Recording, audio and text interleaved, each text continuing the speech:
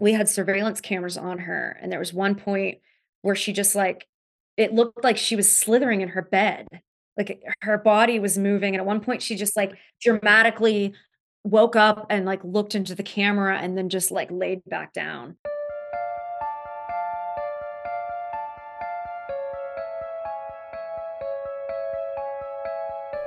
Between the present and the past, memories held in the walls and earth, energies and entities that cross the barrier into our dreams and our consciousness. That which has been left behind between the living and the dead. I'm Emily. And I'm Joy. And this is The Residuals.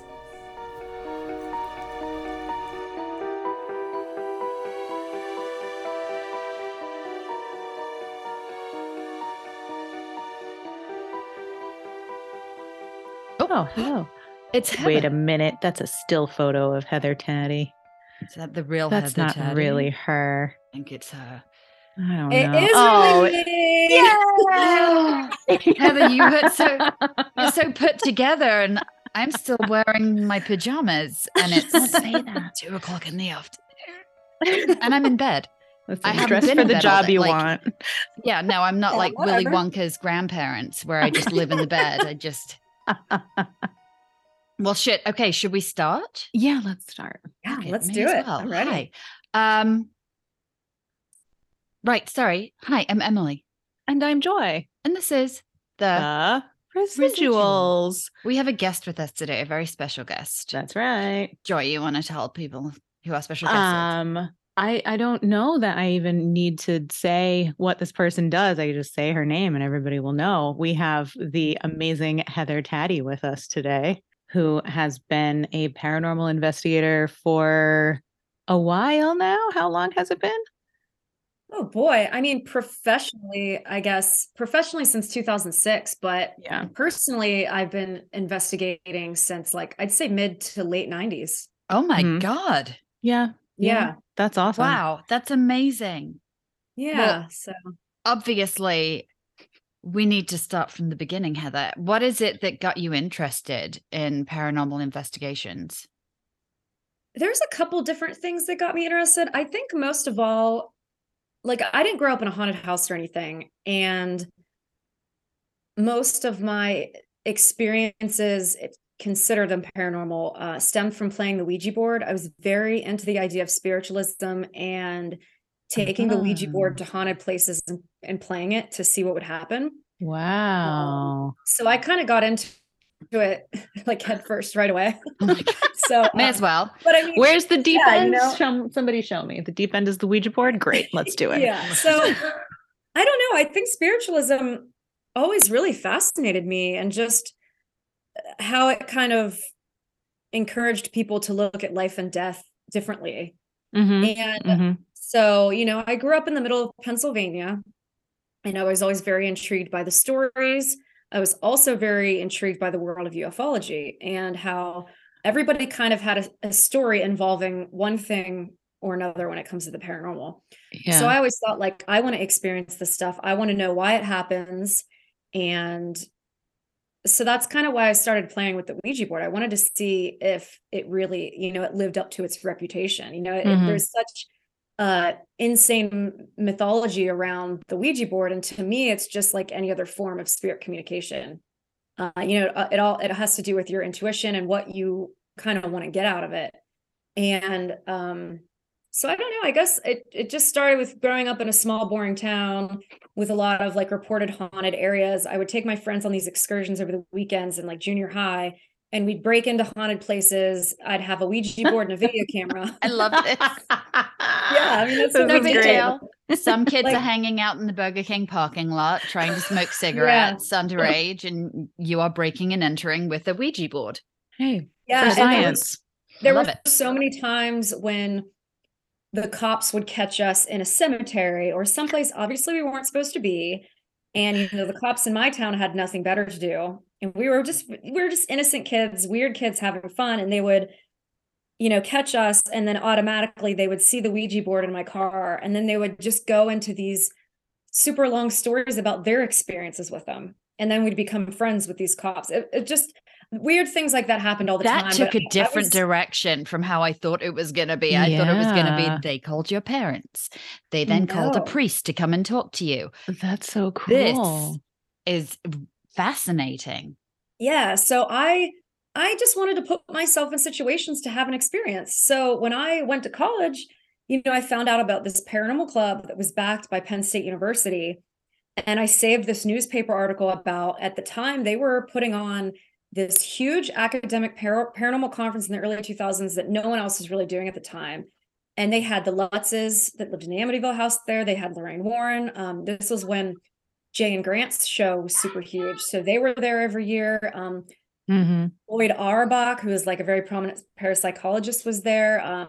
Dave Schrader, all these people in that community just all coming together at Penn State. And this was put on by a college club. And I was super impressed by this. So I started volunteering. I started going to meetings, helping out with the festival or with the conference. And I had no idea about a television show. I just started training to become a field investigator because, again, I wanted to be able to travel with these people and get access to go into haunted locations. So then from there, I realized they were in the process. They had done a pilot for this show 2 years earlier, but they were in the process of, putting together a docuseries where they actually followed the club around helping families. And it was, in the beginning, it was supposed to be very much about college life. They were supposed to follow us to parties.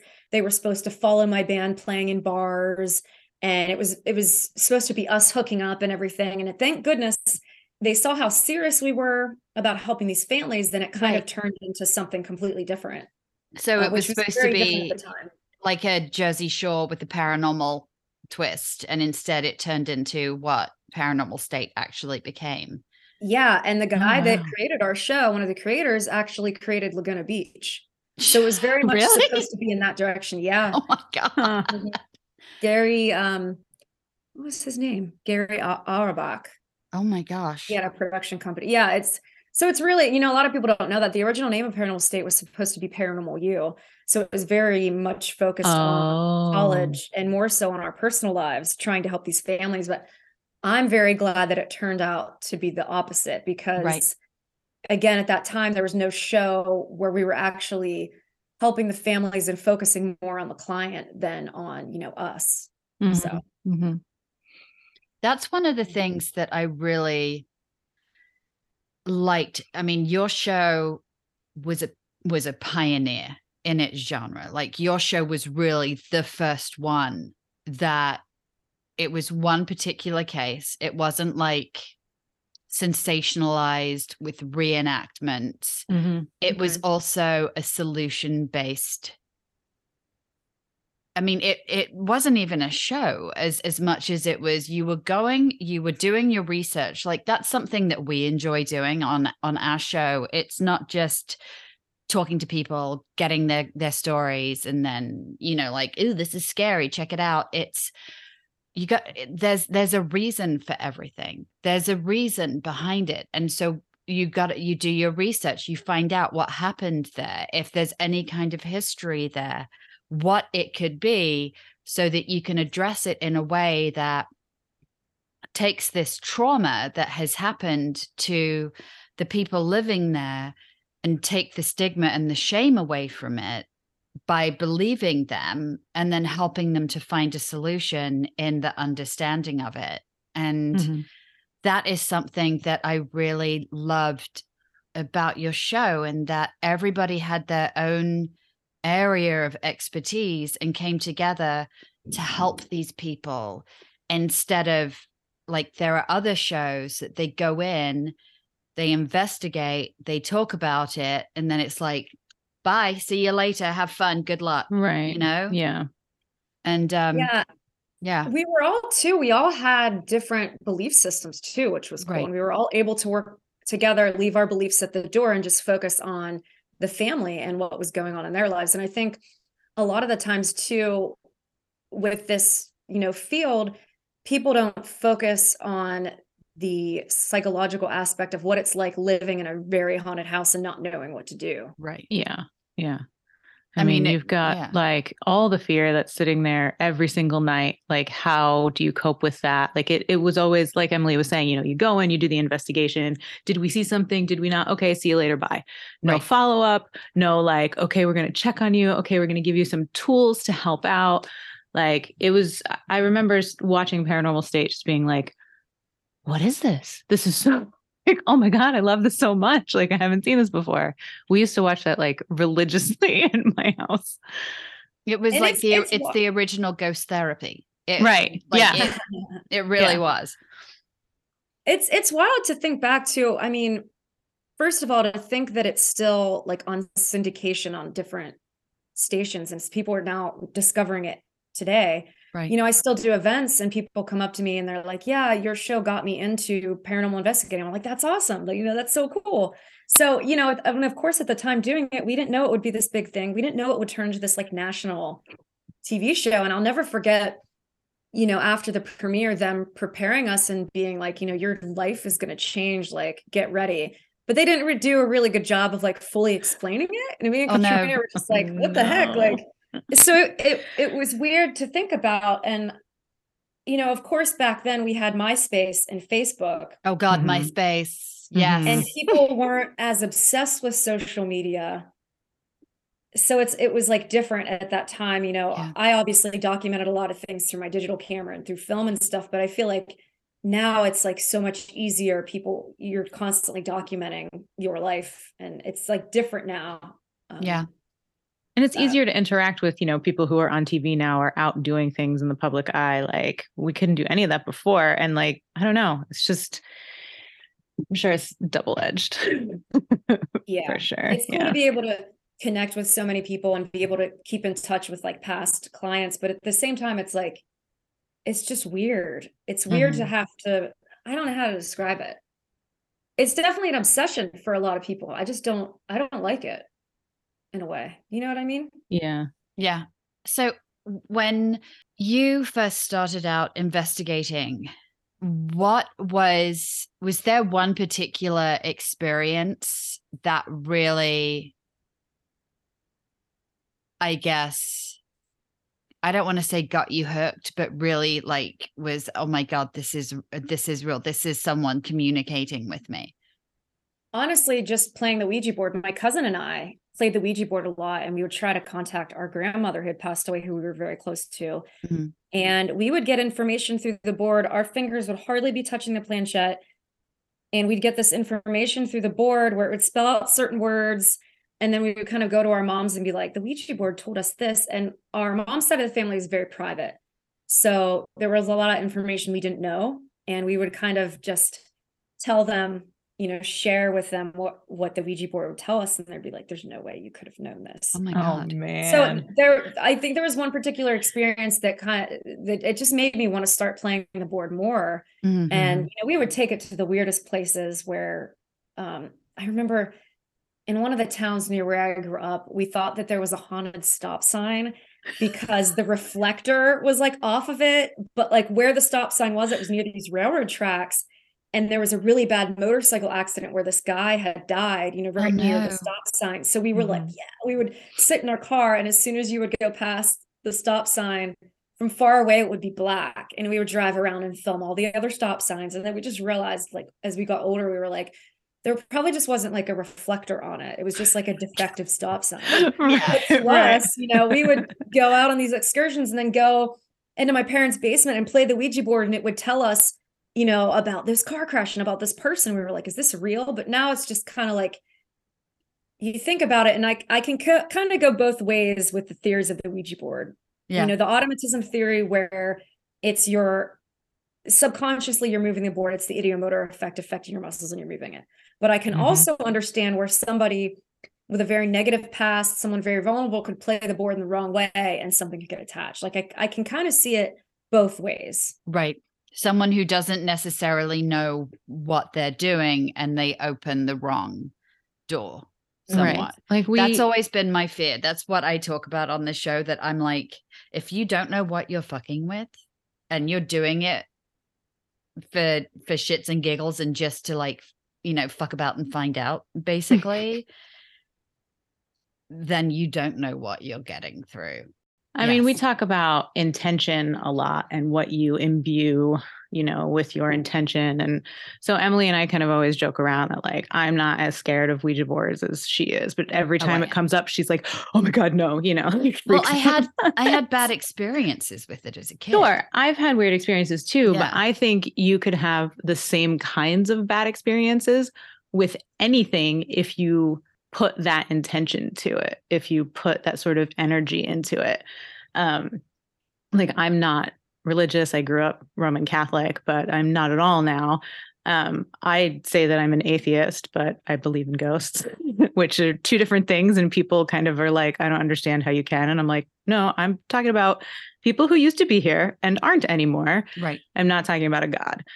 So when I see stuff about possessions or Ouija boards or demons and all of these things, in the way that I process it is more of a negative intention that came through, regardless of being tied to any specific denomination. Yeah.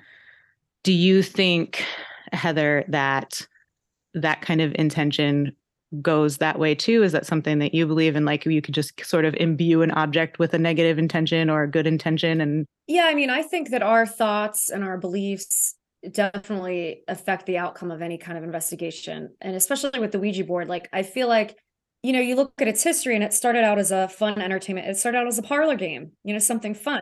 The history, if you really explore the history of it, it's really fascinating and very confusing as well. But I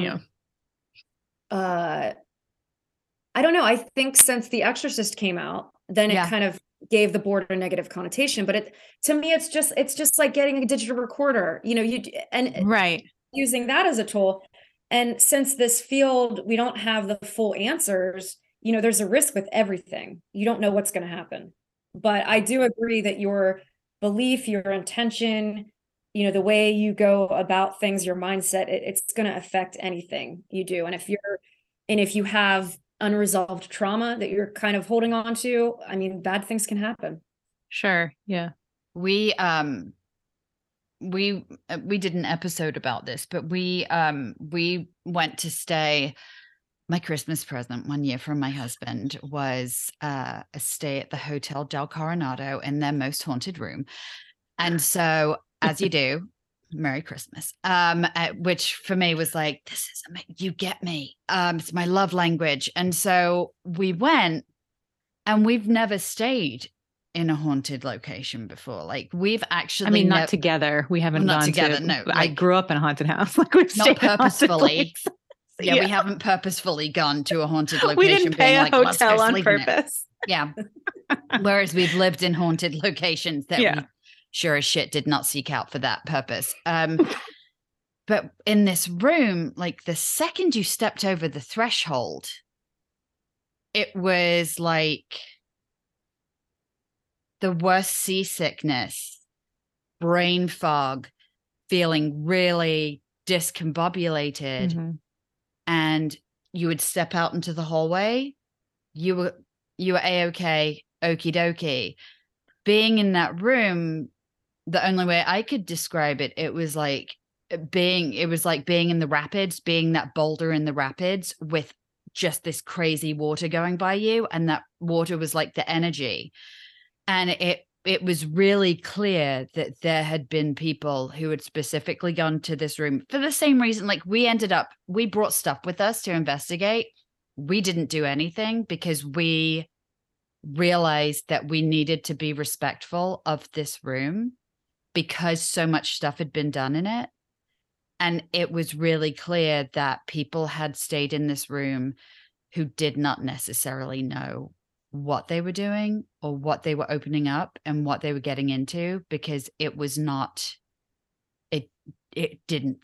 just so busy in there, so busy. It didn't feel like a person. It wasn't something where, you feel like someone is standing there, like another human sort of presence. It wasn't that kind of feeling. It was like just confusion and swirling around. Like, we couldn't make a straight thought. We couldn't like talk to each other. We just like mid-sentence would forget what we were saying, Right. which is not like us. That's like not that's her. not how I am at all. I have ADD, so I'm just all over the effing place anyway. But Joy's like, together. But it was interesting. And we sort of, this is a hotel where they promote the haunting and people know about it. So it was something that we assumed people had stayed in that room on purpose to go do things. They had paranormal investigations with teams there. So Emily is saying the supposition of if all of this bad energy was brought in, then maybe the room just felt like that. And it wasn't the original haunting that anybody talked about. Yeah, I can definitely identify with that feeling. I'm a firm believer in sort of like the stone tape theory, where I think that people can leave an imprint, and maybe the stronger the tragedy, the stronger the imprint. And I don't know what sets it off, but maybe certain people resonate with it more, and it, replays itself as kind of like a loop. That's always made the most sense to me, because when you think about it, one thing that definitely holds true in all the locations I've been to where remodeling has happened or chain renovations, that always stirs something up, always, like for sure. all the time. So I think, I don't know, I've always been a firm believer in that, something along the lines of the stone tape theory. That makes sense. Do you feel, do you have any other experiences other than just during investigations and like using equipment or seeing things with your own eyes or getting goosebumps? Do you have any sort of extrasensory things, or do you have weird dreams about people, or is there any other like empathic stuff going on, or is it just more from a very scientific what the heck is going on? I don't really have any kind of extra abilities. After doing this for so long, I'm pretty good at feeling. You get pretty good at feeling out the vibe of a room. You just get that feeling. I'm pretty good with picking up on like the active rooms, I guess you could say. But I don't have any dreams or premonitions or anything like that. I've always been super logical, and I'm actually pretty skeptical. And I've always been like that. And especially after working with families, you realize there's so many natural things that people are deeming to be supernatural when they're not. I think the range of human experiences goes far beyond what we can kind of realize. Especially I've worked with clients time and time again where they're going through a very stressful time in their life, and they're projecting this psychokinetic energy that's causing things to happen. So that's always really fascinating to me, the human mind. But yeah, when you work with clients for long enough, you realize there's just a lot of things that get overlooked. And a lot of times people want things to be paranormal and they're not. So yes. Like they couldn't possibly be acting this way of their own accord. It must be something that's influencing them, because this just isn't how they act. Like, things that are too difficult emotionally to deal with. And a lot of times in life, I feel like, kind of explaining things or blaming things on a ghost or a haunting is easier than people trying to fix their own personal problems. Right. For sure. Oh, we must be cursed because all of these bad things just keep happening. Yeah. Sometimes it's just bad things happen. And sometimes it's like, I don't know, you keep doing the same thing. Change what you're doing. Maybe you'll get a different outcome. Is it hard when you're working with families like that and having to break it to them that this is not anything paranormal? Is that like, how is that taken? Well, on Paranormal State, I kind of played a bunch of different roles on the team, and Ryan was always usually the one that had to really, come to the conclusion and tell the client what we all think. So I never kind of really had to do that. It wasn't until me and Katrina had started Atherton Paranormal where we took on remote cases, and just, remotely we would talk to people that would contact us. And sometimes, I think people are they get stuck in their ways, and to them, they had the experience, no matter what you tell them, it's paranormal to them and it's supernatural to them. So sometimes you just kind of can't get through to certain people with that. Because like I said, I think people are very fascinated by the mysterious, and they want things to be paranormal. And sometimes when you give them a natural explanation, they either get mad at you, they don't believe you. Like, for instance, we did this one case on Paranormal State at a haunted hotel. And right at the time when the client, we had her confront what was there and just say like, hey, this is my space. You cannot harm my guests. You can't harm me. Right after she said that, the power in the whole building went out. So I went down the block to make sure, it wasn't like this whole little town, the power didn't go out, and it did. And it was just the timing of everything. And we told her that. Oh man. And she got mad and she's like, no, like this is what happened. So you get into that when working with clients. Yeah. Oh my gosh. Totally. Yeah. Like, I mean, just so you know where I'm coming from, I tend to be more logical. I want an explanation for everything. When we talk about experiences we've had on the show, I'm like, this is what happened. If somebody has a better fucking explanation, please tell me. But like, I can't explain this. I can't explain these like crazy dream things that have happened to me with like ancestors who passed away and then come back with like really important information and then seemingly had something to do later. But like, if you can explain why that door keeps slamming in the middle of the night, like, I want the answers. I think it was one of the Travel the Dead.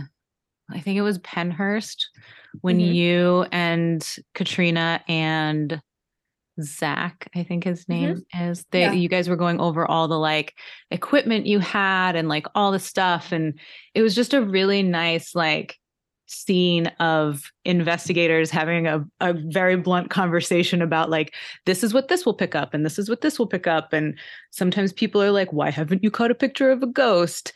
And I think Katrina's like, because maybe we don't have the right equipment. Like, I don't know. And it was a cool conversation to hear, like, yeah, we're just trying to figure out the science of this. Like, we don't know, we're learning. Yeah. I think that people forget that there's no piece of equipment that can prove or disprove that a ghost exists. I think people forget that. And I think a lot of times people, they're using this equipment they see on TV shows, but they're not using it in the right way. I think there's a huge misrepresentation with that, where, I don't know, it's important to me, if you're using equipment, you should know how it works. You should know what you're using it for. So I think we've been to Penhurst a bunch, and we know, the natural sounds. After you go to a place for so long and have different experiences, you can kind of pinpoint what's natural and what's not. And that was a really good place to test out equipment, because Katrina's right. We don't know if we're using the right equipment. We don't know if apparitions are an optical thing we can even catch on camera. Maybe we're projecting it from our mind and you can't catch it on film. We don't know. But that's the beauty of it. We can test different things and try to figure out patterns. And Penhurst was the perfect place to do that. With Penhurst, because like you were talking about stone tape theory, what was your take on Penhurst being like residual haunting activities because of the stone tape theory, with that tape that plays in a loop, as opposed to, I guess, intellectual haunting with actual like spirits, I guess, of previous people there, still being around? When you think about the history of like what the patients went through living there, so much abuse, neglect, people with mental disabilities, I think that stuff, even if no one died there, I mean, people have died there, but like just in general, like people experiencing grief or trauma in a location, maybe that sticks around. And Penhurst is I don't know. I just think about the past of that place and the intensity of the activity. Like, you could be standing there alone, and it's huge there, standing there alone in the Mayflower building, and you hear shuffling coming towards you. There's no animals, nothing. I mean, that's happened to me when I went there for Portals to Hell. I was only needed for the last half of the episode. So I was like, well, you guys are way over here. I'm going to go in this building by myself, take my recorder, and just kind of walk around. And I did that. And I've heard this a bunch before, but I've never heard it this close until that day, where I just I hear, it sounds like someone's shuffling their feet on the pavement towards you. It's the craziest thing. I mean, there's Oh my nothing God. natural there moving that could have explained that. Oh my God. And, we caught that when I went back with Katrina and Zach. We caught it as if it was like right near the tripod where we had a camera set up where we were on the other end of the building. So, I mean, I don't know if it's, the neglect and abuse, like those feelings are kind of caught there, or if there are intelligent entities or whatever you want to call them that are still sticking around there. I don't know Or what just it a is, but mixture it's of intense both there. things, Yeah. Yeah. so a little of column A and a little of column B. Yeah. I can't imagine being in a place at nighttime in the dark and with a little bit of ambient light and what have you, and hearing something shuffle towards you that you cannot see. At first, it's a little bit terrifying, but to me, when something like that happens, it's so fascinating that I'm just like, I cannot believe that just happened. I have no Right. natural explanation. I just want to say you're very brave. I've always been like this. That's awesome. Like, I think in the moment I get that way a lot, but when I hear other people tell me stories about stuff, I'm instantly like, nope, that's terrifying. I would have run away and set it on fire and blah, blah, blah, blah, blah. But yeah, then I tell people stories and they're like, how the hell did you live like that? I'm like, I don't know. That's just what I had to do. With the supernatural, I think that there's always just been this fear attached to it. And for me, my fascination just takes over because I don't want to run away when I have an experience. I want to study it and figure out, the answers. So I think for me, it's just my fascination takes over. I'm like, nothing can hurt me. Of course that is different wherever you go, but I've always just kind of been in that mindset where I'm just so fascinated by it that I want things to happen. And when they do, sure, it's terrifying because you never know what the heck's going to happen. And there's always a fear involved. But to me, it's just more fascinating. What would be one of, other than the shuffling towards you, like what would be, in like the top 3 most fascinating paranormal experiences you've had? If you have to come back to it, it's fine. I know I'm like I would instantly access this memory. Yeah, just being in a location and hearing footsteps above you when you're locked in a house and you're only there with one other person. That's always intense because,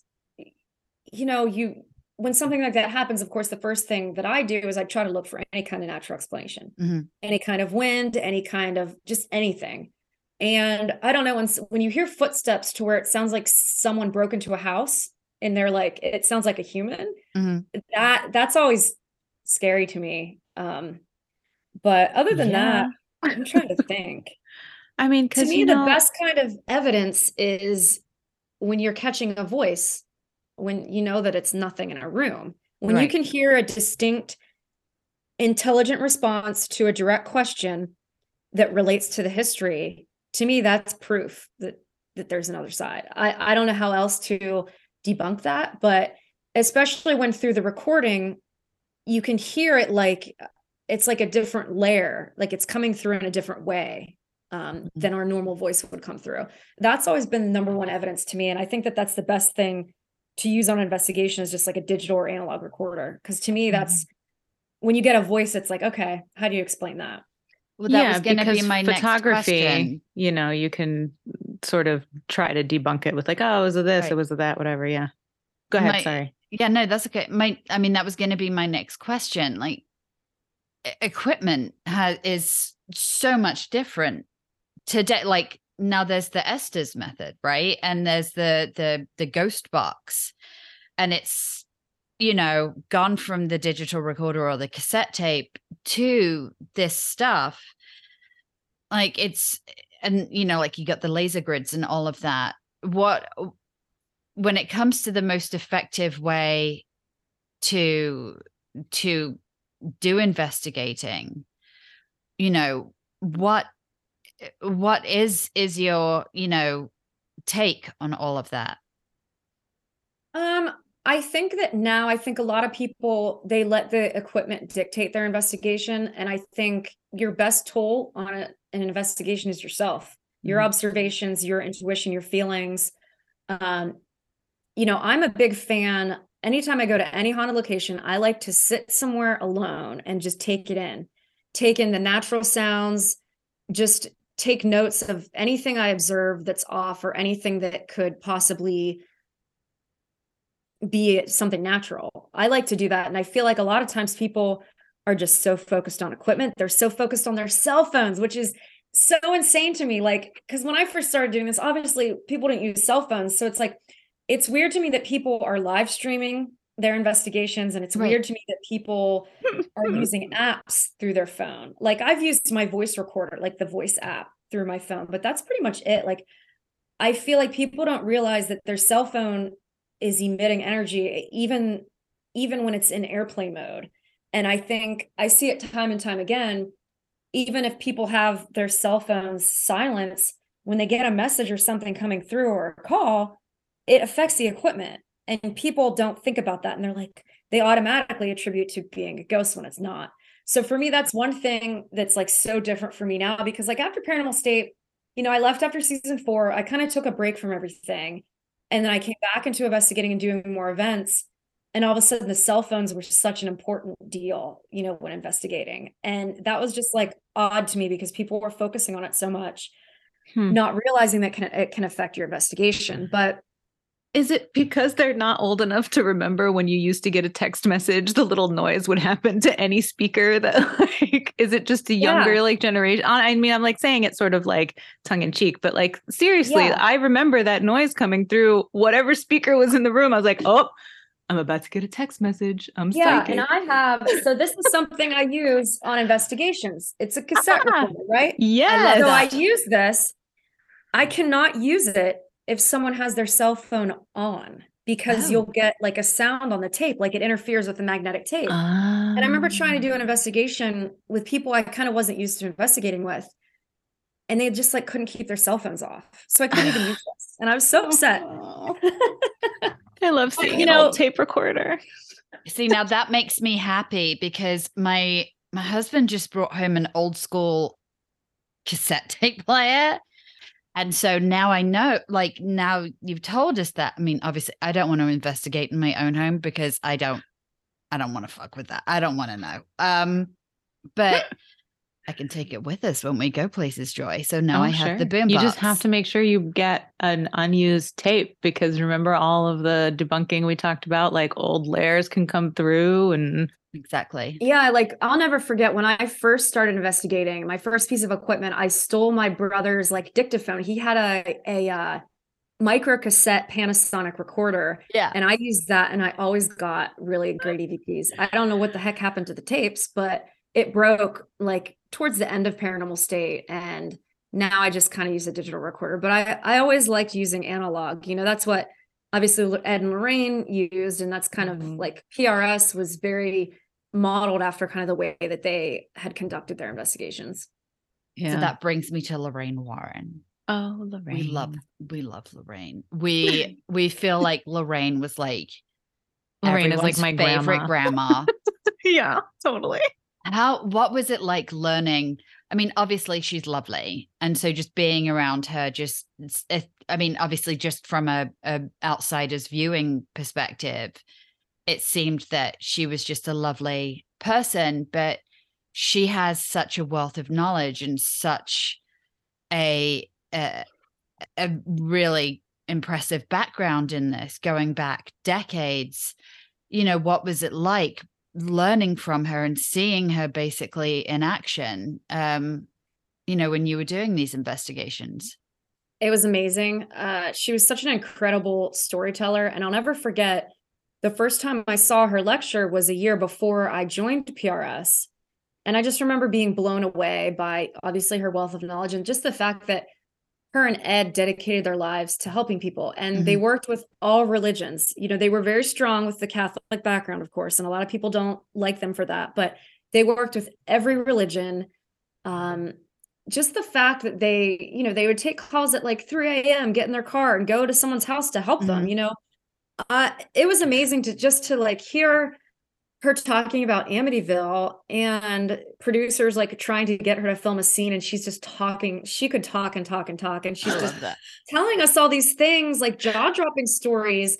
She's so sweet. she was just, it was amazing. And I'll never forget, my favorite part working with her was just seeing her come to a location the first time, not know any history about it. And we would be watching her on surveillance and, listening to her walkthroughs. And she could just walk into a room and be like, this is where he hung himself. Oh my God. Just amazing. Like she was so good at working with people and making them feel comfortable, making them feel like they weren't crazy. So it was really incredible. Like I never thought within a year of seeing her lecture, I'd be traveling, in a minivan and driving to all these different cases with her. It's just insane. And thinking back, it got to a point where it was just normal. And now I think about it and I'm like, wow, that was really such a unique experience. And I wish I would have documented my time with her more.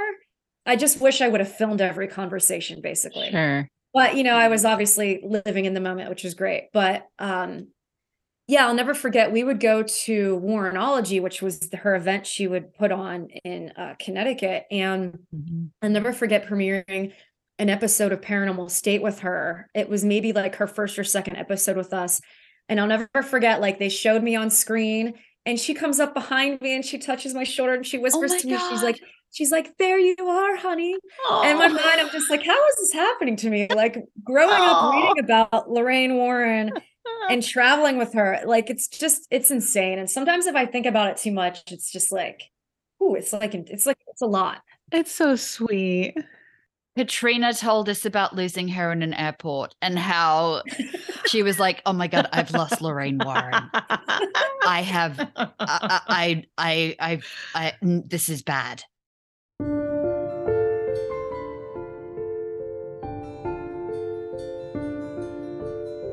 If you find yourself listening to our show and thinking, oh, I have a story that I should send in, then go to our website, theresidualspodcast.com, and send us a message. We love bringing you all things paranormal, but we would like to do more, and this is where you come in. If you haven't already, please subscribe to our podcast. After that, leave us a glowing review, give us a 5-star rating, and share us on your social media. We are so grateful for your support. Now, back to the show.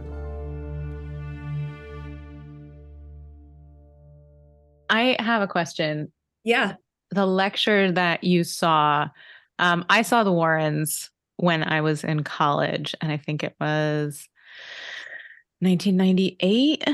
So I don't know if you were on that same leg of it or if this was later. No, I saw that. Sorry, to interrupt. I saw her in like 2003, 2004. Okay. And Ed was sick at that time and he wasn't on the lecture with her. Okay. I ask specifically because one of the cases they talked about was a possession and exorcism of this man who they had a video of him. And I don't think I've found anyone else who has seen this video, but like his face, do you have his face I like have changes? The book it's based on. Yeah. Oh my God, seriously? I know that I'm not crazy. I know I was not the only person in the Yukon like auditorium that day. Let me get the book. It's right over here. Okay. Validation. Yes. So it's based on a book called, the book is called Satan's Harvest. Ooh. And I know about this because through my training class with PRS, they actually showed us that.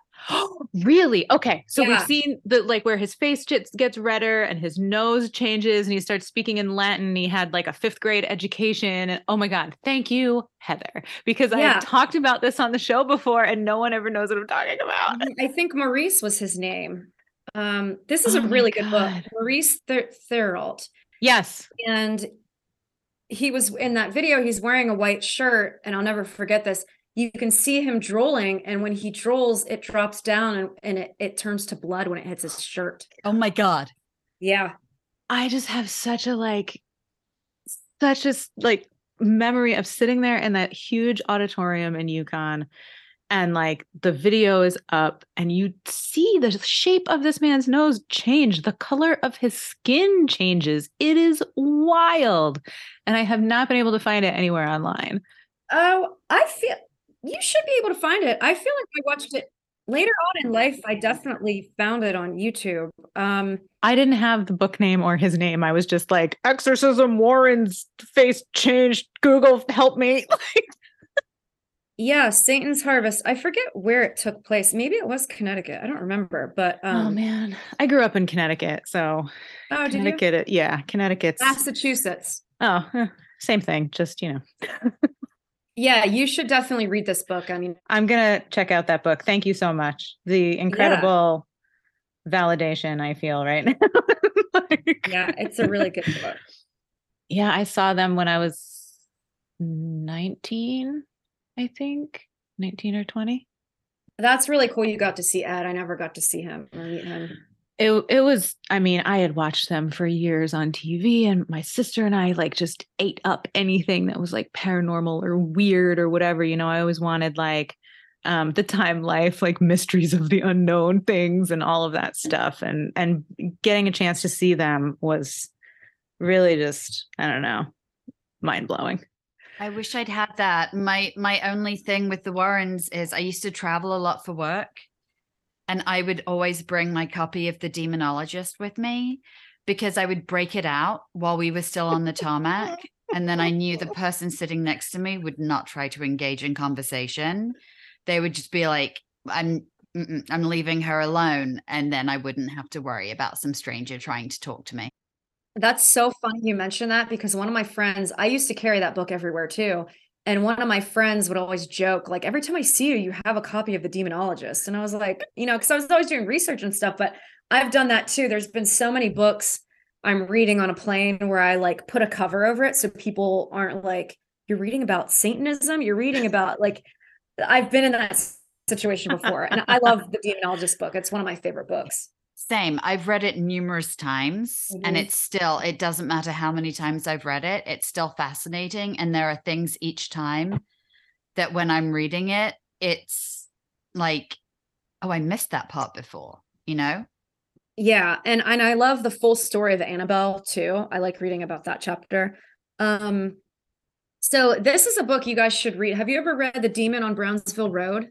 Oh no. Okay, so this is I met the man that this happened to because they live in Pittsburgh. It's a really intense story. I'm not going to tell you anything about it. It's a pretty quick read, but it's called The Demon on Brownsville Road, and for a long time they were trying to make it into a movie. But it's just a fascinating story with the history of the house, and now he turned it into a bed and breakfast, so you can actually stay there. But Oh, cool. Oh my it really God. affected their family, and if you like The Demonologist, you guys would like this book. Okay, good to know. So now if I Yeah. travel again, I maybe have that too. It's in my notes. Don't worry. I'll give you a copy of my notes when we're done. Yeah. Thank you so much. I really appreciate it. I'm your court stenographer. Don't worry about it. Thank you. I love that you write things down because I'm I just can't like, not. okay, that's great. And then it's gone. I need to, I'm visual. I need, I'm the artists. same way. I have notebooks and notebooks full of weird stuff that I just document my life with. It I've helps always me been like that. remember it better. I'll be like, oh, right. I wrote it in like the lower right-hand quadrant of the page. Mhm. What was it? I'm the same way. Photographic memory. Yeah, I used to do that in school. I'd like rewrite my notes 3 times before a test. I'd be like, Yeah, I okay, did the I same got thing. it. Yeah. Yeah. Cool. I so didn't funny. realize that that's how I retained information until my last year of university. And up until that point, I was on academic probation and I was in like my 5th year after like also including 3 years of summer school. And I realized if I put in earplugs and then did the note card thing, I then got straight A's. And then I made Dean's List and honor roll. And I went from like getting suspended from school for grades to suddenly I was getting A's and smart. You're smart. You weren't suddenly smart. You were always smart. No, I just sound smart because of how I speak. It's the accent. Yeah, it's true. the accent. Yeah. They were like, when she has her what's glasses going on, she looks much smarter. I do. When I've bathed and I'm not wearing my pajamas or feeding a very hungry baby. Talk about like things imprinting. I've been tattooing for like over 20 years.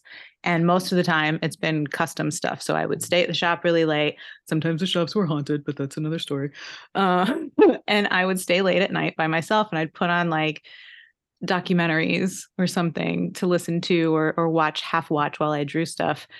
And I realized one day that I would be doing the tattoo, like sometimes, a week or however many weeks later.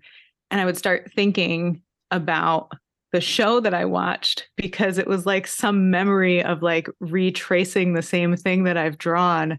My brain would like bring it up like, oh yeah, you were listening to this documentary, or you were listening to this song or whatever. So it's interesting how your brain records things. Yeah.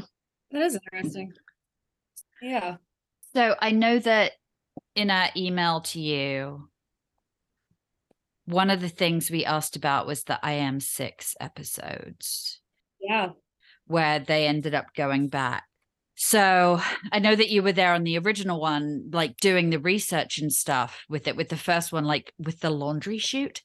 What, when with that investigation, because I know like obviously there was a revisit because of the house in the next state that kind of was connected by a river, which that haunting with the woman who walked into the river was the fuck.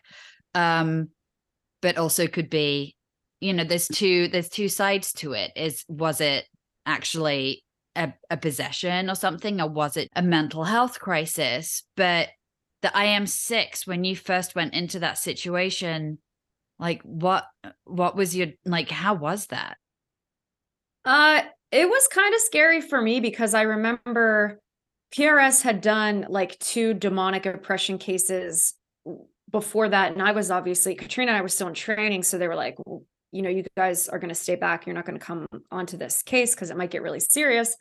So this was the first case where I was present at the location, and, they were like, you're so positive, we need someone like that for this case because it's going to be a downer. So I was happy to do it to help the family. But what's funny is I have the original case notes.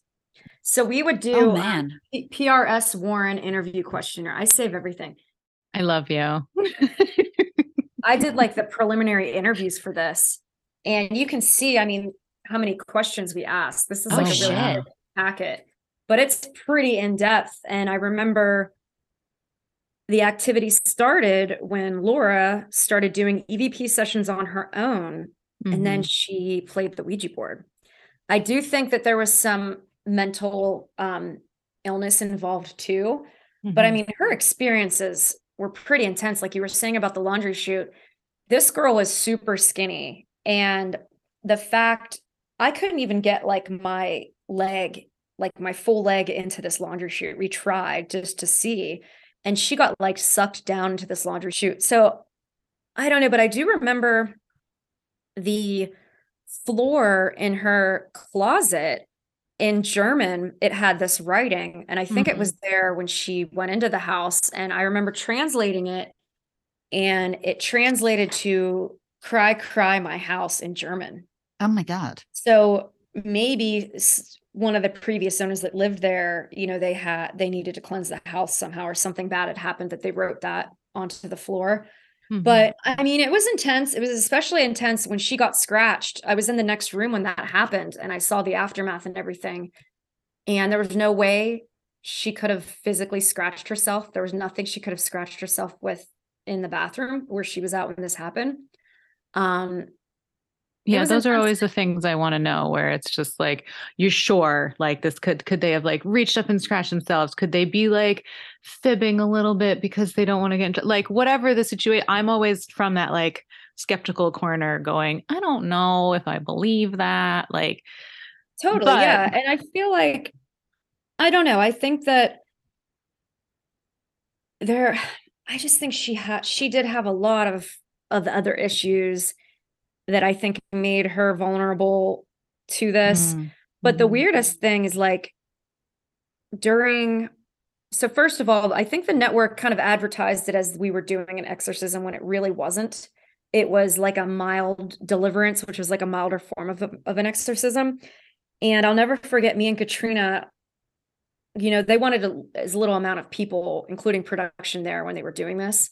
And I remember Ryan was like, you and Katrina go back to the hotel. And as we were leaving, probably like 10, 15 minutes into our trip, the weather went from being sunny and nice. It got so dark and it started to storm Oh and my got God. super windy. And I remember texting Sergi and being like, did you guys start yet? And he's like, yeah, we just started. So that kind of correlated, which freaked me out. But I remember there was a point where Ryan had picked her up and it felt like she weighed a ton. Like there was something pushing her down. I I'll never remember that forget from the bed. He picked her up from the bed. Mhm. And I'll also never forget, we had surveillance cameras on her, and there was one point where she just like, it looked like she was slithering in her bed. Like her body was moving. And at one point, she just like God. dramatically woke up and like looked into the camera and then just like laid back down. Oh my God. Ooh. So it was crazy. And after we did that, they went back. I didn't go back the second time, but I'll never forget, we would be filming other cases and Laura would be calling Ryan constantly with problems. So Really? I lost touch with them. Unfortunately, like I was connected with them through Facebook and my account got hacked.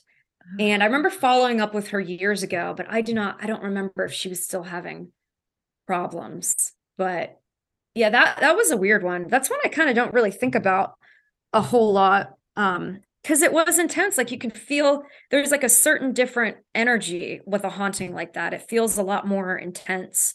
And I don't know, it's just a situation I really want to be in, a situation Yeah, like that. I don't that blame you. seems like it's malicious and intentional. And there's a big difference between like, I'm just a cheeky little ghost that's gonna knock your stuffed animals off your bed, and then this sort of thing. And she reacted to holy water too, which seemed like That's it right. didn't seem like it was a natural react. It seemed like something was controlling her. So What kind of reaction did she have?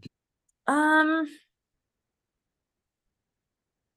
don't remember.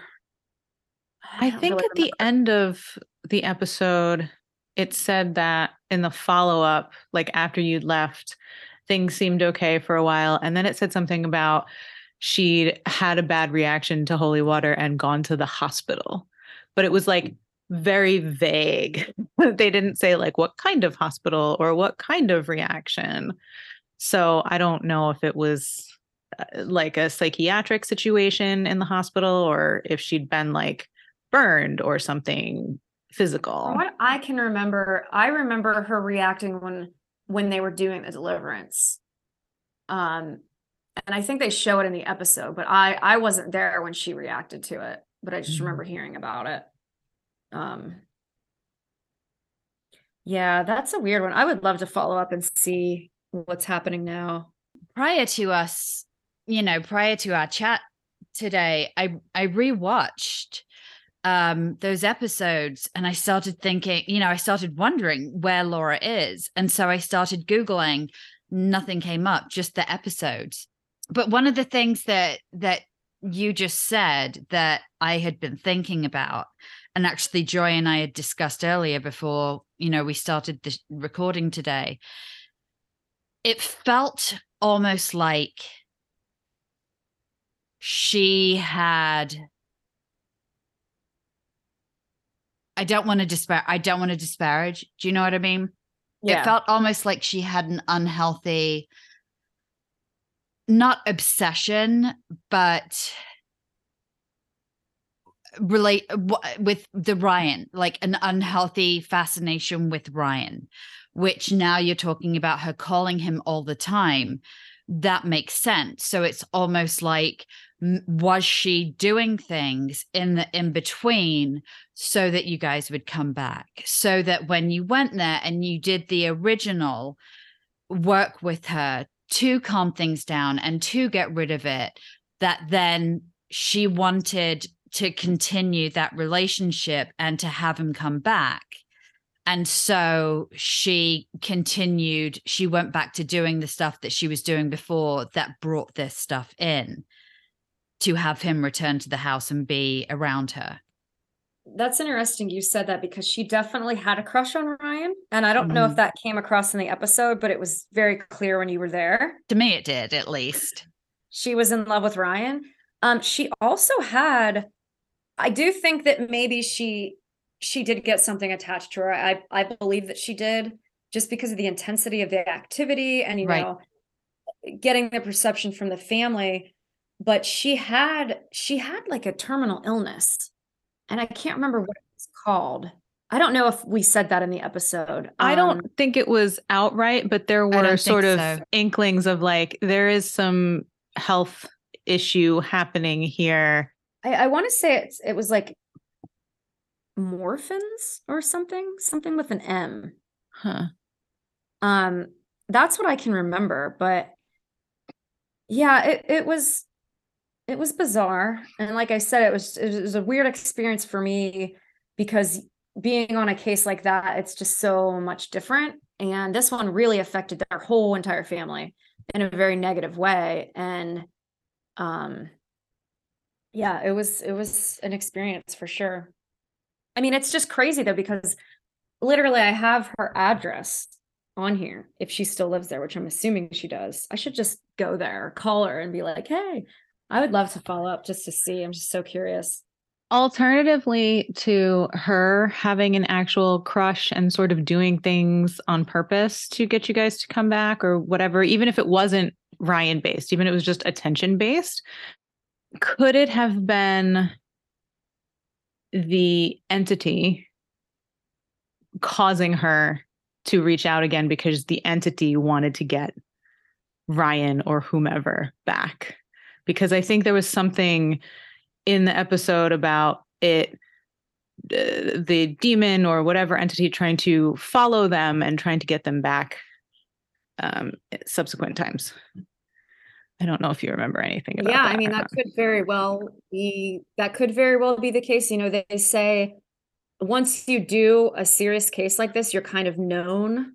So, I mean, Ryan had done a couple before this, so that could be the case, because this was connected to another case, I remember.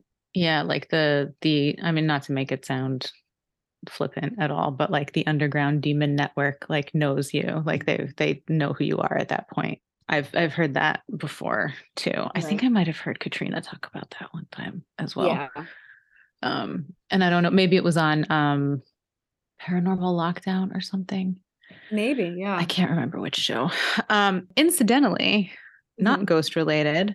My friend Scott sent you a pedal. Oh, half ghost related. My friend Scott sent you a pedal because he makes pedals. Yeah. And he made us REM pods. Oh my God, really? Yeah. Oh, he seems really cool. Yeah, he contacted me a while ago, and then one day he was like, hey, I'd love to send you this pedal. I'm like, yes, make sure it's sludgy. Yes, please send it to me. I'll make a video and everything. Yeah, he seems like a super cool dude. Scott's really great. Like, I've known him, I don't know, since like 2004, 2005. Like, we've known each other a long time. Wow. And like, he's sent me pedals. I did artwork for one of his pedals. Like, and I was like, oh, that's so cool that you sent something to Heather. Like, we're going to interview her. I'll make sure I say hi. So hi from Scott. Oh my gosh. We've had some good conversations about music. Are you familiar? You live in Long Beach. Are you familiar with the Moxie roller skates? Oh yeah. I have some. Yeah. I maybe Kat had told me that you roller skated or something, but yeah, I have a pair of Moxies. I love them. Yeah, I have an orange pair to go with my orange car and my orange microphone and all the other orange nonsense in my life. Nice. I got to meet, she goes by Estrogen. Her name's Michelle. I got to meet her. Oh, yeah. She came to Pittsburgh because there was a bar here that used to do roller skating nights in this like tiny bar. It was a blast. It was like every last Saturday of the month, and I went to them for years and years and years. And one year she came and she was just incredible. She was so cool. I loved skating with her. She was such a fun person to be around. She seems really cool. She seems really genuine, and like she does stunts and like all this other stuff. Like, she's super cool. And then do you know Pigeon? I follow her. Yeah, I follow her on Instagram, I think. She's super cool. Like, I met her through a friend of a friend, and like Enzo and her daughter hung out at a playground like a few weeks ago. And like Pigeon's just real down to earth, and she's got a skate rink here So we go once in a while over that way. That's cool. There's a lot of times I wish I lived in California. I could just skate all the time. It seems like there's such a community of skaters there. Yeah. It's a good perk. So I did have one more question for you. Like, you've been investigating for decades now. Is there one particular investigation that stands out to you as just being like, I don't know, is there one particular investigation that you have done that has really stuck with you all of these years later? Yes. We investigated a church in Kansas. The episode was called Church of the Damned, and it was a case I did all the casework for, and I strongly believe that these people were having an intense experience. And it was a church undergoing renovations, and 3 caretakers were living in this church. And I had to interview the former owners.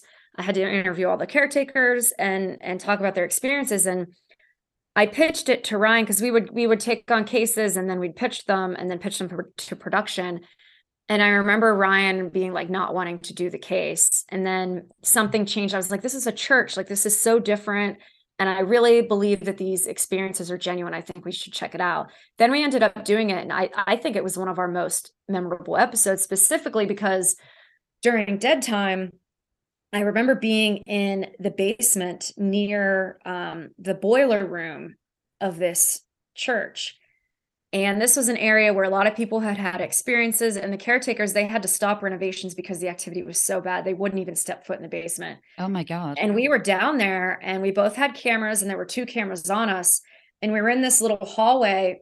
And I remember filming these cupboards, and Ryan is standing in the doorway of like an old shower, just standing there. This is in the middle of winter. It was freezing. There was no heat in this place. And I'll never forget this. This is the most intense thing I've ever seen, but it looked like someone grabbed Ryan by his jacket and pulled him back to where he fell onto his back on the floor. Holy shit. Oh my God. No explanation for that. There's no way he could have done that. I saw it with my eyes. He caught it on his camera view. My camera kind of wasn't on him entirely, but it caught some of it. But it was like the most intense thing I had ever seen. No explanation. He was in such shock. He like wouldn't talk to anybody after it happened.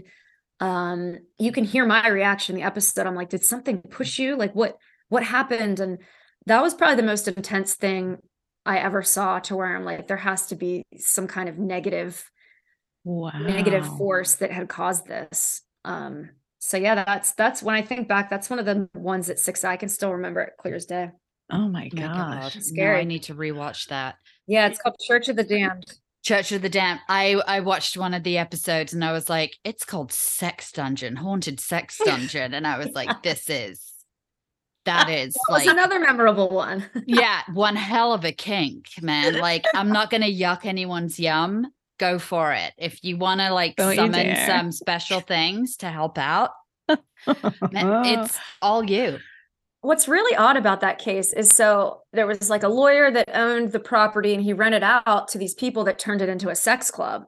And then they just like left for some unknown reason. They just like split, but they left all of this paraphernalia there. And the guy kept it there for a very long time. And I'll never forget the very last scene of the episode. He's taking that big cross out, you know, the cross that has the straps on it. He's out to the trash, and we're filming. That's one hell of a curb find. That's something that someone's going to put on one of those buy nothing groups. It's on Nextdoor right They're now. They're going to let it quick, simmer on the buy nothing group.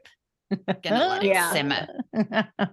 Yeah, my work has taken me to many interesting locations, and that's definitely one that tops my list. Listen, Sex Dungeon, Haunted Sex Dungeon. You know, that sounds amazing. That might be the name of the episode. Who knows? That could be Haunted Sex. Well, no, it's the name of one of their episodes. So it's literally called Haunted Sex Dungeon, I'm pretty sure. That's why I put it on. I'm like, this is amazing. I got to check this out. One of the things you said earlier, and you just touched on it with the church, it's the construction. It's when people start to alter a building, when people go in and they start to take down walls, they start to redo a bathroom, they start to obviously improve it and bring it up to date and what have you, but it sparks something. What are your thoughts on that? Did you find that, have you found that that is one of the main triggers for activity to suddenly kick off in a location?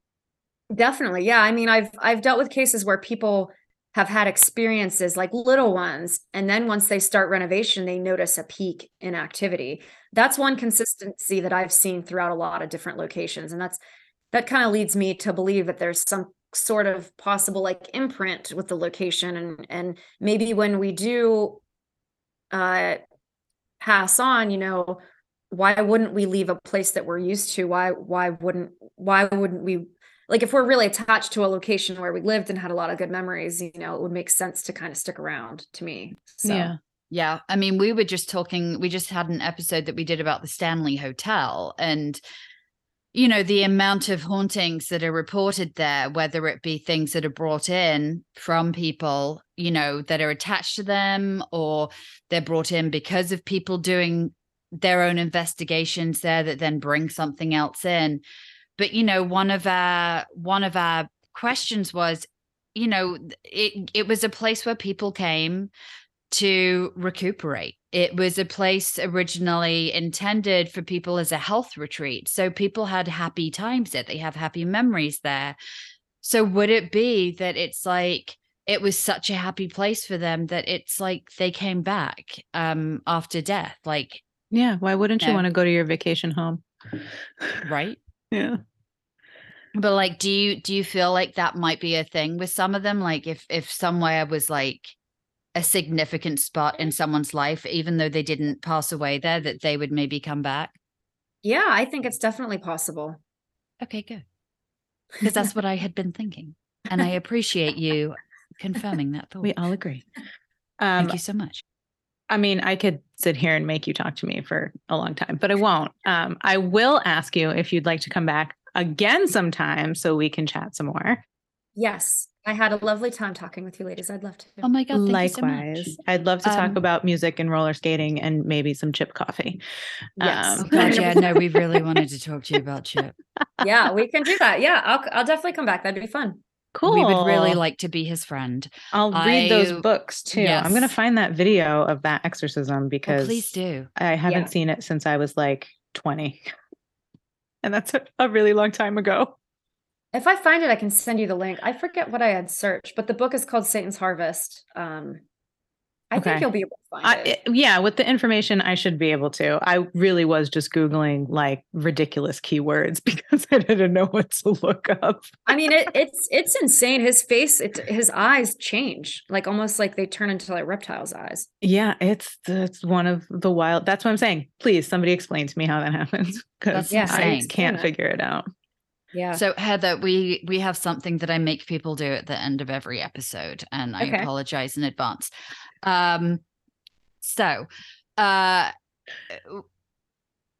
Like life sometimes kind of sucks, or people have a lot of stuff going on, and so I make people do, what are you grateful for? Like, even if it's something really tiny, because, there are times in life when things are really hard and it's just like, you can find just one small thing to have some gratitude in and it can change everything. So what is it today, or just recently, that you're grateful for? I love that. I think I'm very grateful that I'm in good health. Because as you get older, people develop health problems. I've dealt with this very bizarre bladder condition for about 15 years. And I have a mild case of it. It's called interstitial cystitis. I don't know if you guys have ever heard of it. I've heard of that. Yeah. One of my close friends has it. No way. Really? Wow. And it's something that people still don't know about. And I'm actually working with a supplement company right now that's creating a line of supplements to treat it. I tested them and everything, and I was in a commercial for them. Wow. So I'm going to be doing more with that to raise awareness for it. But it's something that, I got diagnosed with. Well, it took me like years to get diagnosed with it. I had to see like 7 different doctors, but it really affects your quality of life. And when you explain it to people, they just can't believe that you deal with it all the time. Like it's just, you just can't believe it, because the symptoms are obviously like urinary urgency, frequency. I pee all the time. And it constantly feels like my bladder is on fire and there's something pressing on it. And this never goes away. It really affects your quality of life. And I'm just very thankful that, it still bothers me every day, but I have a way to sort of control it and I don't let it overtake my life. But again, I have a mild case and I always think, what's going to happen if it gets worse? But I'm just thankful that I can live semi-normal and deal with it. So yeah, I'm grateful for that. I've been doing like a lot more research on it for the supplement company. And so yeah, it was such a weird thing. It's crazy. I could talk about it forever. I'm sorry that you have to deal with that. I also deal with invisible chronic pain from autoimmune issues. So I get it. And that's really important that you're doing something, public about it. And I'm glad that, whatever you're doing now is working for you and hopefully it'll get better. Thanks. Same. I have fibromyalgia. Oh. So when I have flare-ups, and people don't seem to really believe that fibromyalgia is a thing, but when I get flare-ups, it feels like my entire body has a migraine. Mm-hmm. And it's crippling. And then I have mini flare-ups where my arms feel like they're broken, like my forearms feel like they're broken. And it's like, if you can't see someone with a cast on their leg or something, then you don't, you know what I mean? But the other thing is I was diagnosed 2 years ago with POTS, which is a heart condition. But I didn't realize until recently that it's also connected to other symptoms that would seem to be unrelated that I've struggled with for years. So I've never understood why my feet get so cold to the point that it is physically intolerable, like it's painful. Mm-hmm. Wow. And there's a public figure recently that came out talking about their experience with POTS, and they started talking about these other symptoms. And I'm like, that's not it's just a heart condition.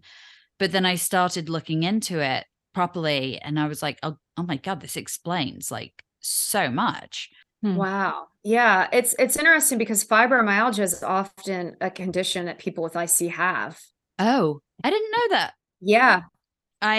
So did you hang on one second, but to go back to the POTS thing, I don't know if you saw this, but I feel like there's going to be more research about POTS because it's associated with long COVID. Yes. And specifically female patients who've had COVID seem to be exhibiting it now as something they're getting.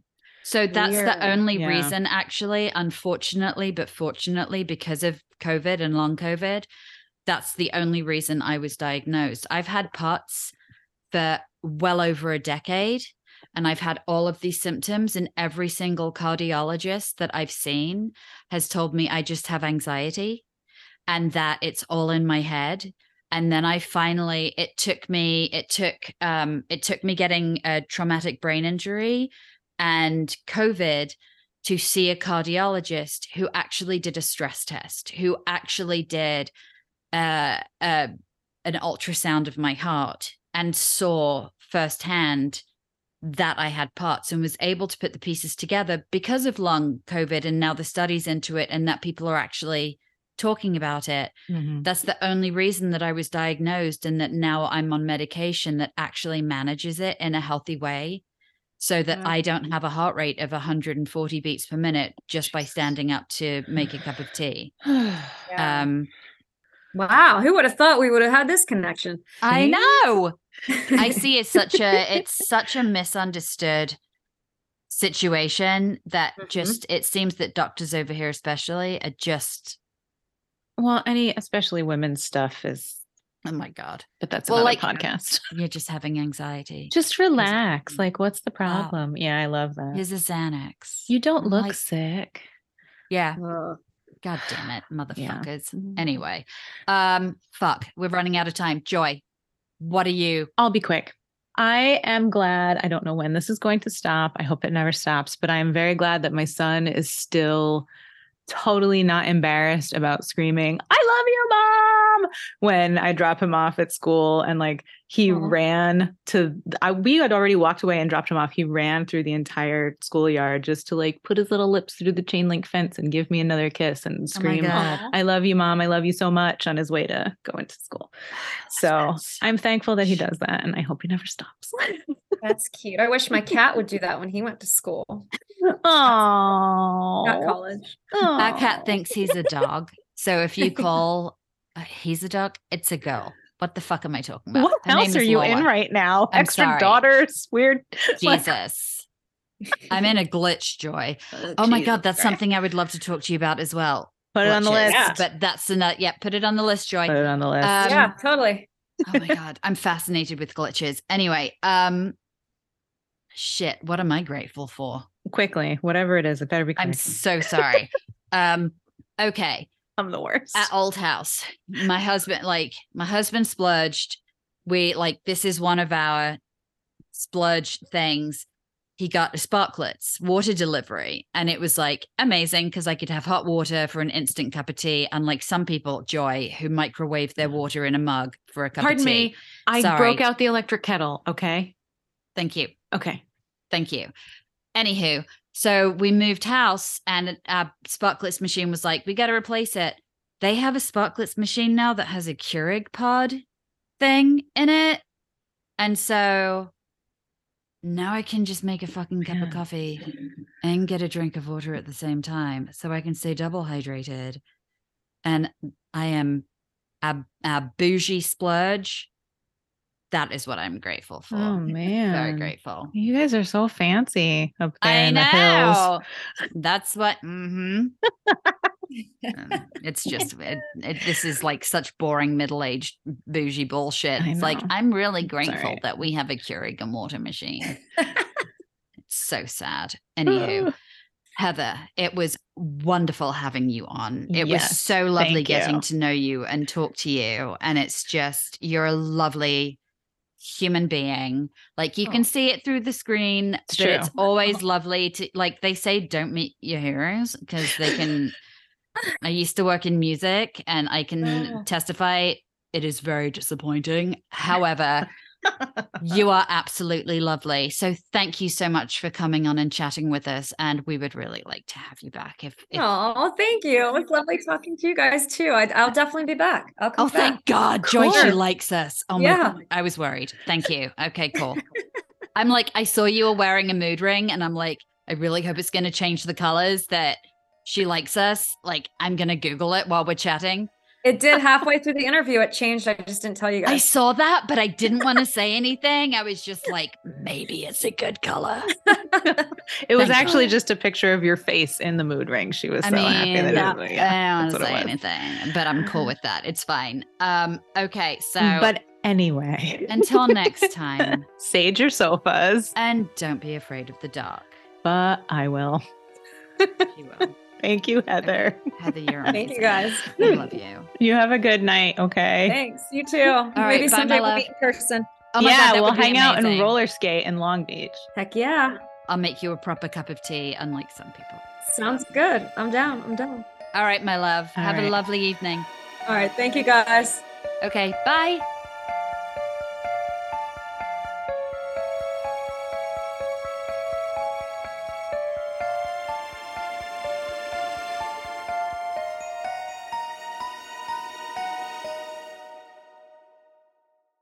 Haunted sex dungeon. You know, that sounds amazing.